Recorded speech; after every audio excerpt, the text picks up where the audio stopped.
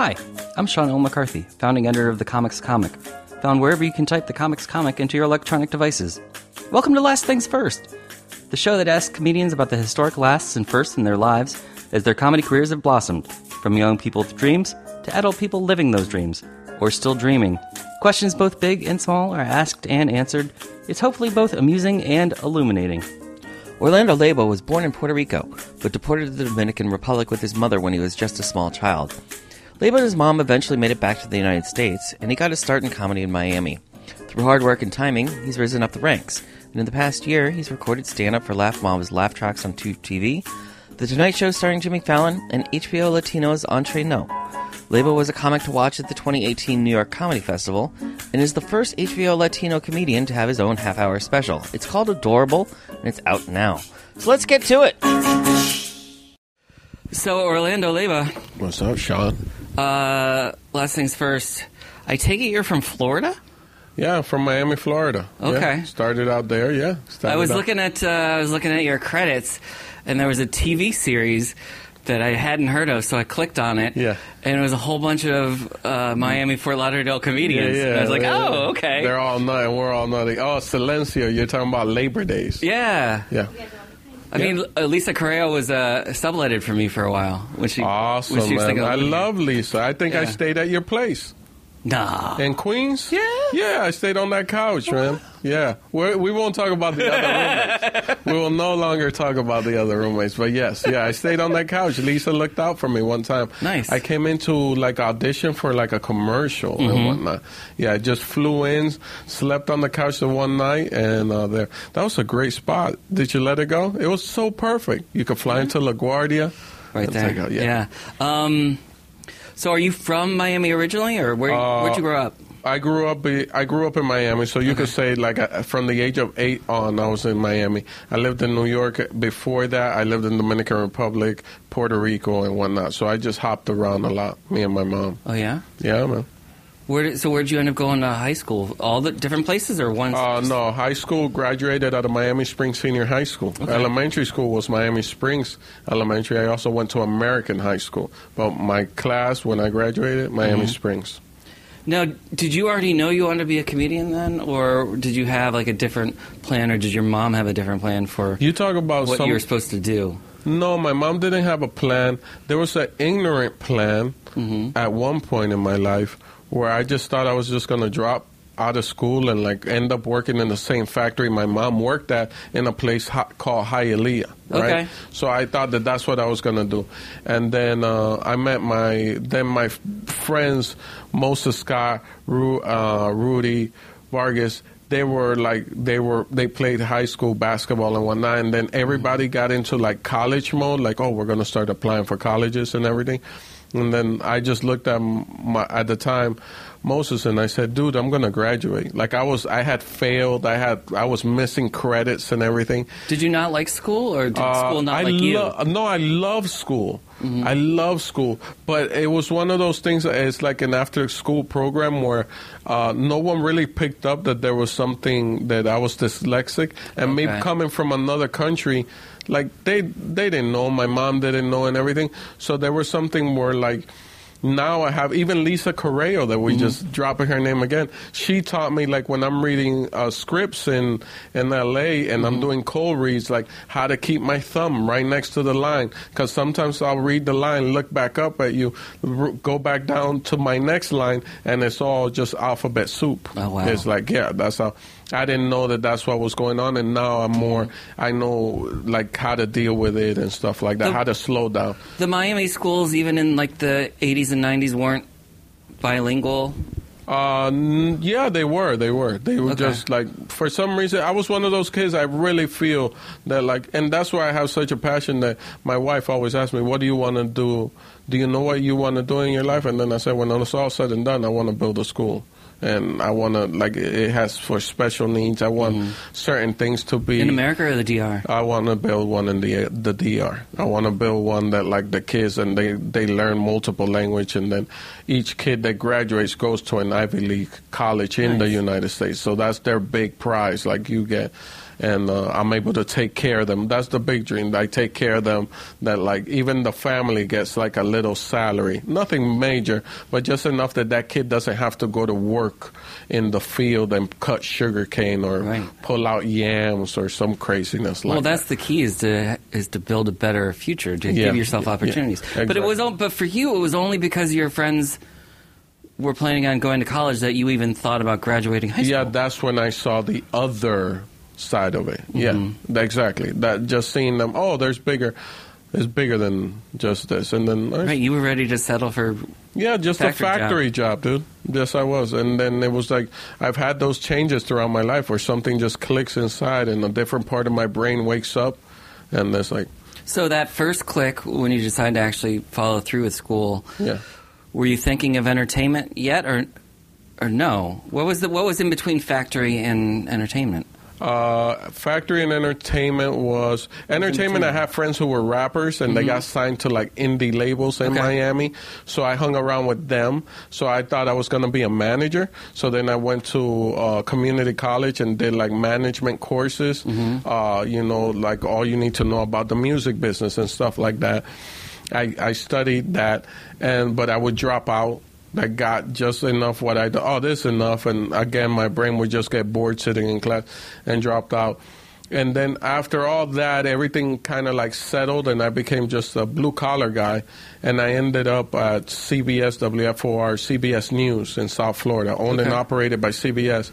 And I got trained there to run their like live truck. Nice. So then we had a situation where the satellite engineer for the live trucks, he passed away.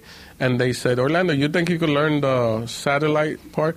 So something that people go to school for and learn, I learned on the job. So then when I officially left CBS, I was a satellite engineer, a cameraman, and an editor. So I could go out, shoot a story with a reporter, cut the package, and transmit it back on satellite. Did you think of doing that yourself, like becoming like an on-air person, or? No. This was just like, this is just what life threw at me. So you talk about maybe the universe getting involved and just kind of like purposely just guiding you. I feel that happened with me. I didn't know what I was doing. I was happy, dude. I had me and my wife. I got married. We had a house close to the roads. We had 2 dogs, front yard, backyard. I was just like, one of our good friends. I don't know. Do you know Forrest? Yeah. Forrest Shaw, great comedian, right? He was a marine biologist, and now he's also a stand-up. He's touring with Jim Jeffries. Exactly, but he's a dude that had he was making financially a lot of money, and now he's just like, this is what he does. Now he's a writer, like completely different. He's a writer on the Jim Jeffries show on Comedy Central, and he tours the world with Jim. The same thing happened with me. Like then I came to New York. So getting to the comedy, I want to say it was my 32nd birthday. We came to New York. And we went to Gotham Comedy Club. We saw Kyle Grooms. Okay? Yeah. So a lot of people don't know this about Kyle Grooms. They know him from the Chappelle Show, and they know that he does stand-up. Kyle Grooms used to also work in news at Univision. On top of it, all that, he worked for a Spanish station. Did you know him in South Florida? Yeah, I knew. I've heard the stories, and I knew. Then we met. So did you go to that show specifically because it was Kyle Grooms? And you're like, hey, that's the guy from Univision. Yeah, that's the guy that, the legend of him working at Univision, and now he's a stand-up. So what did you think when you saw him on stage that first time? I was like, something happened inside me. That's one of the big triggers. And then I was just like, oh, this is something. And prior to that, my wife got me, for a gift, she got me, training at Just the Funny, which was improv. Okay. And I liked it. I did, level 1, did some improv. But I would always, they would get mad at me because I would always say that extra line and stuff. And I remember the teacher, he was a very passionate improv guy. And it was like, you're outshining your troupe. You're purposely outshining them. You know? You're hamming it up. Yeah, it's a team effort. It's a team. And I was like, oh, okay. And then saw Kyle Grooms, came out of the comedy club. Next day we're walking somewhere, I forgot where we were walking, dialed 411, old school, 411, and got the information to the Miami Improv, and called. They picked up, and they gave me the number to corporate locally in South Florida. This is who you call to sign up for the open mic. Okay. And I'm amazed that they would tell you that just from dialing the main number. Yeah, just go. That's what I did. Well, I called the main, like the ticket booth, and so I probably got some kid that does it as a part-time. Here you go, harass these guys, you know. So I called corporate, and I ended up there. How long did it take between making the phone call and actually getting on stage? Probably like a month. Okay. Got on. I don't remember what I said, Sean. I really don't remember, but people laughed. I kind of blacked out, and people laughed and came back and did it a couple of more times. And at the time, it was a bringer thing where you have to invite all your friends, and that's how you really get the time. If not, on the day of, if not enough friends show up, they tell you, sorry, you can't go on, even though your other 3 friends that did show up are inside eating food and having the 2-drink minimum. Did that happen to you? That happened to other comics. Okay. I saw it happen to other comics. To me, everybody took a liking to me, and I think, Sean, it was mostly... and this advice came from Sebastian Maniscalco, where one of the ways that I got a lot of stage time, and I'm kind of like leaping forward how I got past the open mic, was I started hosting a lot in Miami. And I hosted for Sebastian Maniscalco, and just seeing him come in and being so funny that he was, I kind of told him, I let it out of my mouth that I said, man, maybe I started this too late. Because I was in my 30s. Right, I'm 30. I'm 32, 33 doing this now at this time. What did he say? He said, nah, man, you're perfect. You've lived. And then you have life experiences. You're not just either a college kid or a high school kid. Like, you know what it is to have a wife. You know, you like your material. You've lived a life, you know. You've had heartbreak. You have things to make jokes about. Yeah. You've fallen in love. You've falling out of love, and that gave me that extra juice. And then Louis Anderson came in, and he saw me also. And he's usually really good with younger comics. Yes, he gave me the best. At 3 years in, Louis Anderson tells me. Within those first 3 years, I got a lot of good advice. So I got that Sebastian advice. I got Louis Anderson telling me, dude, that whole premise, setup, punchline that you're trying to do, that's not you. You're a storyteller. Start telling stories. So I was like, oh, so that was like a gift, because it might have taken me another 3 years to figure that out. Like, oh, what people are really into is when I'm doing the stories, because you're so close to the elephant, you don't see how big it is, you know? True. So that was it. And then comedian Bruce. I used to worry as when... opposed to other Bruces. Yeah. So it's so funny, because it's like, there's a lot of people who don't know Bruce, but in our community, well, I just say Bruce. That's why I say comedian Bruce. Comedian Bruce. Someone needs to Google him. But even at the Def Jam, I love the fact at the Def Jam 25, when Chappelle just paused and he goes, hello, Bruce. And I was like, that cracked me up, because that's the only way that you do it. So Bruce taught me that sometimes you're not bombing when the audience is quiet. They're like, pay attention to them. They're listening. And I was like, oh, right, okay. And... you know, those are like top 3 advice. And then I got lucky that I got pulled into Labor Days, that web series. What was that web series? There was a web series about a crew of guys who get picked up at Home Depot every day. Oh, okay. And do random jobs. So at one episode, we're remodeling a house, and there's a senile old man there. But it turned out that he was also like a grand wizard in the clan. And we find all his stuff. And then he ends up dying, the old man, because he freaks out that we're all brown and whatnot. Who made that web series? That web series was put together by Forrest Shaw, but the main guy behind it was John Wynn. Okay, you know, which is another very funny stand-up comic.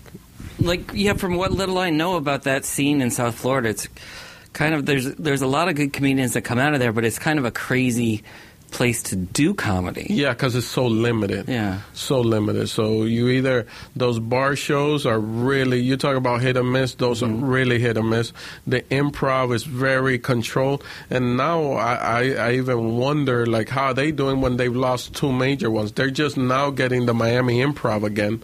The Fort Lauderdale Improv went away. So I think for the last last 2 years has been just West Palm Beach Improv. Oh, wow. But everybody else, they have all these little satellite shows that I don't know about anymore because I'm not there. But so, how did you know it was time to leave?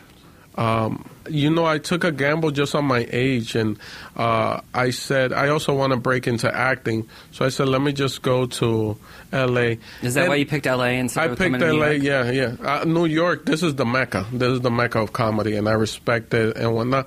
But I'm also like a character guy, like a character actor. You could... There's a lot of... I go into the face and the hair. Yeah. A lot, and every casting I go to, you're like, you look like... and then right away, sometimes I got to tell them Luis Guzman. And they go, yeah, you're like a younger version of Luis Guzman. I go, okay, he's not that attractive, but whatever. I'm adorable. So I keep it moving, man. So did you have a plan when you went to L.A.? Or did you just go, okay? I cashed in my 401k at CBS. My wife stayed in Miami in our home. I was just going to ask, since you were married. I cashed in the 401k, so her way of living didn't have to change, meaning she could still go to dinner, she could still, nothing changed, at our house. I moved to LA, I grabbed my 401k, paid for the apartment for the year in advance, and I kind of was like, let's figure it out. Let's see how I crack into this business and at the same time do comedy. Comedy's very rough because it's also, but I had the good training of Miami. It's very limited. Did you and your wife have like a plan, like, okay, I'm buying this apartment for a year, and if it doesn't work out, I'm going to come back? Or if it works, then you're going to come out here? Honestly, I told her in 6 months. I said, in 6 months, I'm going to call it, whether or not. 6 months came along, and I stayed. And then what was going on at 6 months? No, man. Like, listen, it's this funny thing. Whether you believe in a higher power, or you're metaphysical or esoteric, whatever it is that you're into, there's always little. I strongly believe when you're doing the right thing, when you're doing what you're supposed to do, you're there. So I get to LA, and right away I get beginner's luck. Right. So I get to LA. My second week in LA, I get a Walmart commercial. Boom, $5,000. Oh, this is easy. That's what I said, right? $5,000. Then, fast forward a couple of months, I end up at a party for Michael Yo at the W Hotel, and a guy approaches me, and he goes, "You're Orlando Leyba." I go, "Yes, I am." He goes, "I recognize you from your tape." I go, "What's your name?" He goes, "Josh Sandoval. I'm one of the producers on America's Got Talent." And I was just like, he goes, "I saw your tape. They weren't ready for you this year, but keep on submitting." And I built a relationship with Josh. So that's two. Third, I'm at the Comedy Store. I'm doing the belly room. Hardly anybody. Empty. Upstairs, belly room. You're not even doing the OR. You're not doing the main room. Belly room. Workout. That's why I always preach, do the work. There, the comic in front of me goes. He's very aggressive. Then I come in with my peppy, positive way of doing stand-up that I do. Even though there's a lot of complaining in it, there's still a lot of love in it. After I'm hanging out, a guy hands me a card by the name of Jesse Gomez, and he's like, casting at NBC. I end up a week later with the head of casting at NBC, just sitting down and just having a general like, hey, what do you want to do? So we want to keep it on track. So I was just like, oh, this is. And that was all in 6 months. That was all in the first 6 months. So every time, I talked with my wife, and then I was just like, hey, listen, I think we could. And she was like, no, you need to follow your dream, because I don't want to go to sleep at night and look over at you and see like you sleeping unhappy because, I can't deal. She couldn't deal with me being unhappy because it was this weird thing, like this energy that woke up on me. The minute I made people laugh on stage, it was like, this is all I want to do. Right. And then it's hard to duplicate that feeling. It's hard, very hard. And then she wanted me to follow my dreams, and that was 2 years and a half. We lived long distance, so I was constantly traveling back and forth from Miami, so was she. Did you work the road too, or no? I worked the road with Michael Yo, Sebastian Maniscalco, Forrest Shaw. Every once in a while I went on the road with him, and that was it. So I worked the road, and then I did the Uber, the Lyft, the Postmates. My phone, and that was back in the days when Uber, Lyft, and Postmates would give you, Uber and Lyft would give you their own cell phones. So I had like my dashboard looked like a 747. I had so many phones on my dashboard because it's like if Uber wasn't calling, I had the Lyft open too. Oh, okay, I got a Lyft ride, and I was doing all that kind of stuff. Did anyone ever know that you were a comedian/actor or recognize you? No. Okay. No, never had one of those moments on time. I haven't had those moments now, so it's cool. This is your first half hour on TV. Yeah, right? You've had spots, but... Yeah. I've had moments, and there's another moment, and that's... Like Gotham Comedy Live, I don't know how many people watched that show. Yeah, but, it was Gotham. Right, it still counts as a credit. Yeah, but... it's there, and those Mazzilli brothers, they're awesome. They knew me because they worked with Sebastian back then, and I think till this day now. Yeah, I think they do work with him. And they gave me that shot just to come in, and I was just like, oh, okay, let's do it. So... just tell me just for a couple minutes what that life is like, where you're a working comedian, but then you're also doing all these side hustles. It's for me perfect because I can. I'm not a writer like, I'm gonna sit down and write jokes like that. I write jokes, but I don't sit down. I gotta live life. So that kept me entertained. Till this day, I love driving around and interacting with strangers. Interacting with strangers, and it keeps you entertaining. You're making $1. I've always had this thing, because I come from such a humble background, humble code word for poor background, that, like, the bank needs to look a certain way for me. That bank account, the savings need to look a certain way. When it drops past a certain number, I start getting on the edge, like, hey, listen. And, you're a husband, too, at the same time. So... it was fun for me. I've always enjoyed it. I've always enjoyed doing this. I enjoy doing this, what we're doing right now. It's like, I could just be in L.A., like they say, and just hanging out. It's like, no, let's go to New York. Let's do some interviews. Let's do the work. I love the work, man. I do, because it's the only thing that's real that no one other than our art that is out there, and that's really the work. No one can take away the work from you. Well, and like you said here, doing the work is what's given you the opportunities. Yeah. That's really it, man. That's really it. How long did it take to get the HBO?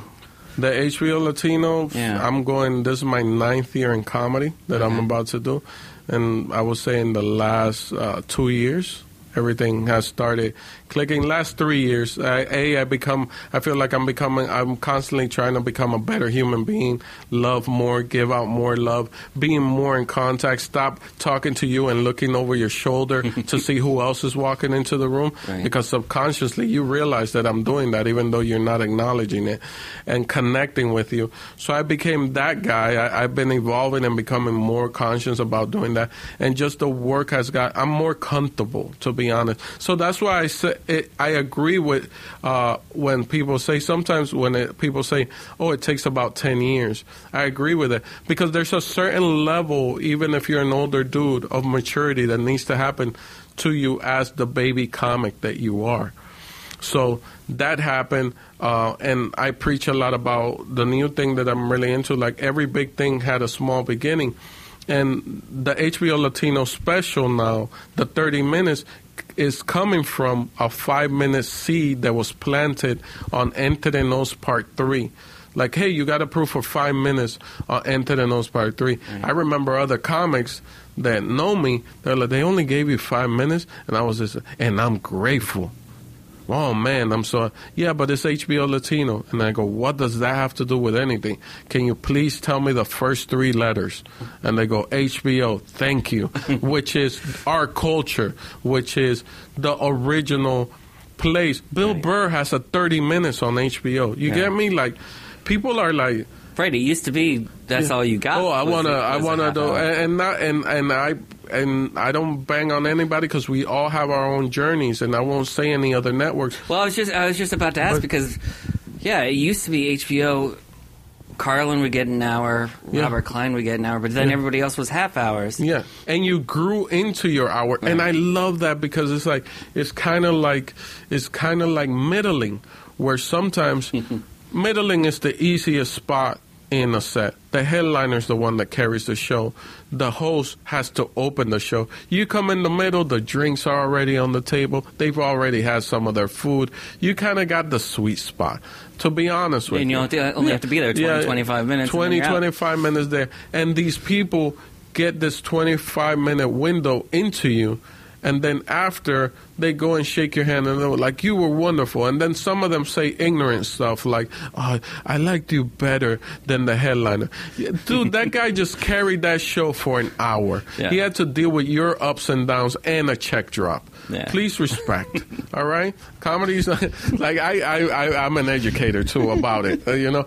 So I appreciate it. So I love the culture. I love our culture. I mean, and going back to even like the Tonight Show, Jimmy was so impressed when we were having our one-on-one conversation that I was like, this is a rite of passage, and thank you for granting it to me. Because I feel that way. Like, this is, you know, this is it, yo.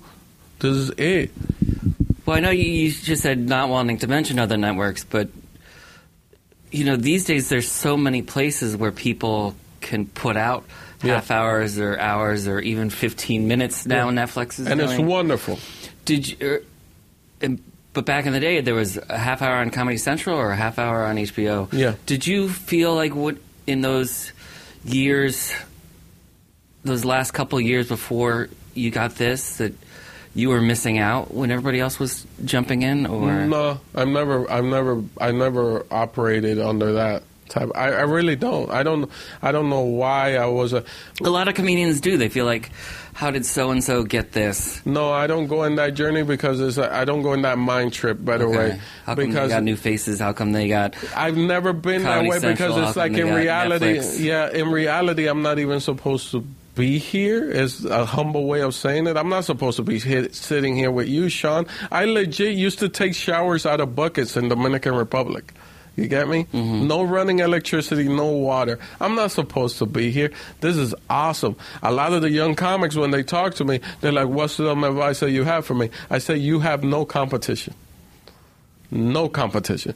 They go, what do you mean? I go, no competition, dude. Your lane is your lane. And we all say we're going to the same spot, but people are going to get off at different exits.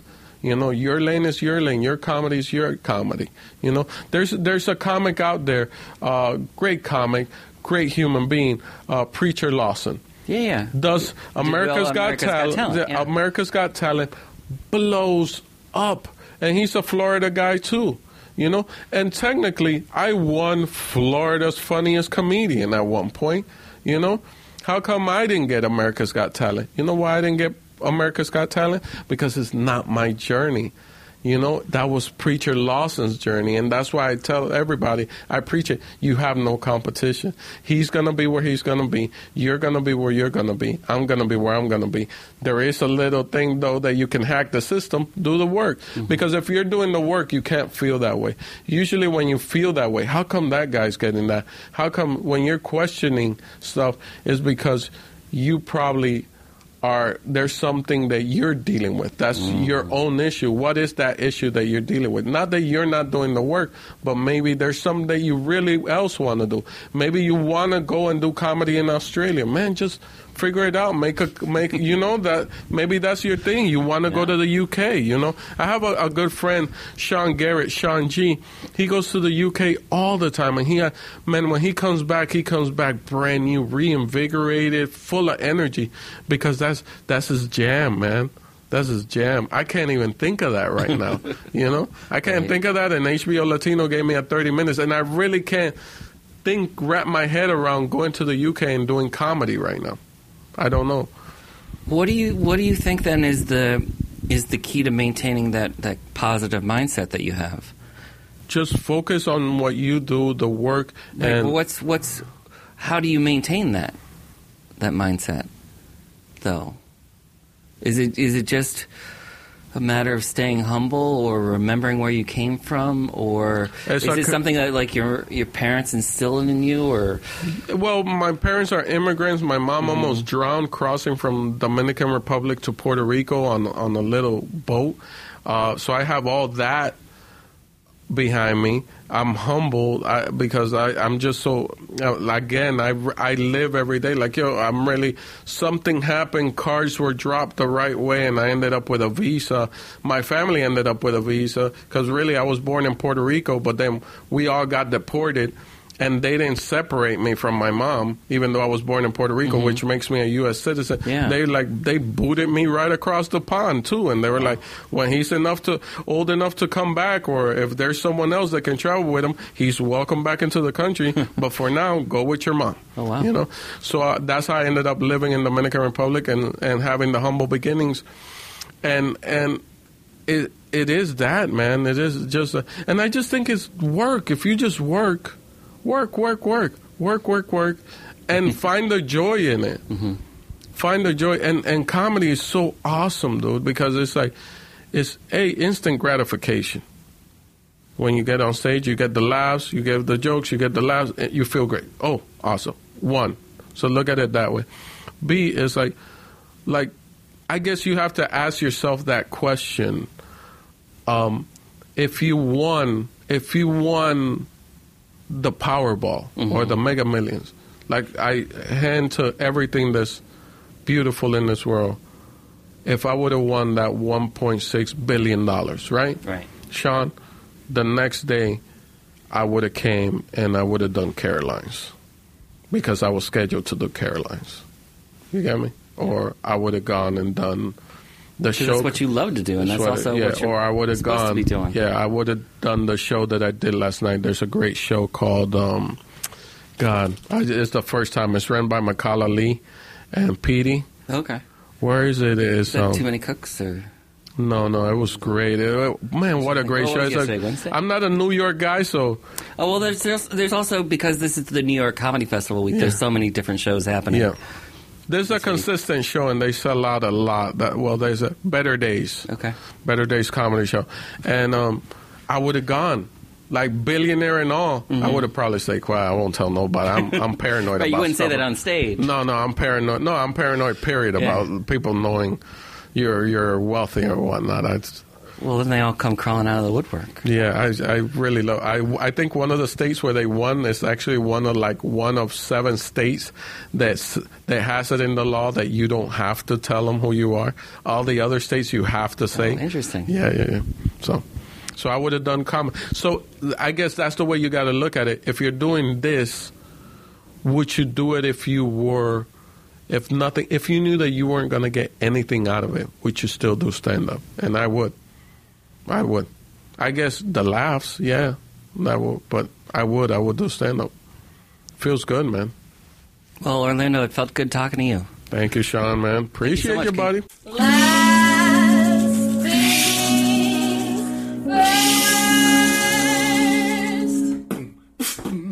thing first. This episode of the Comics Comic Presents Last Things First was produced by Alex Brazell at Showbiz Studios. Theme music by Camille Harris and Shockwave, logo by Giggle Chick. Please check out my website, thecomicscomic.com, for more interviews, reviews, and comedy news. Become a paid subscriber at patreon.com. I'm your host, Sean L. McCarthy. Thanks for listening.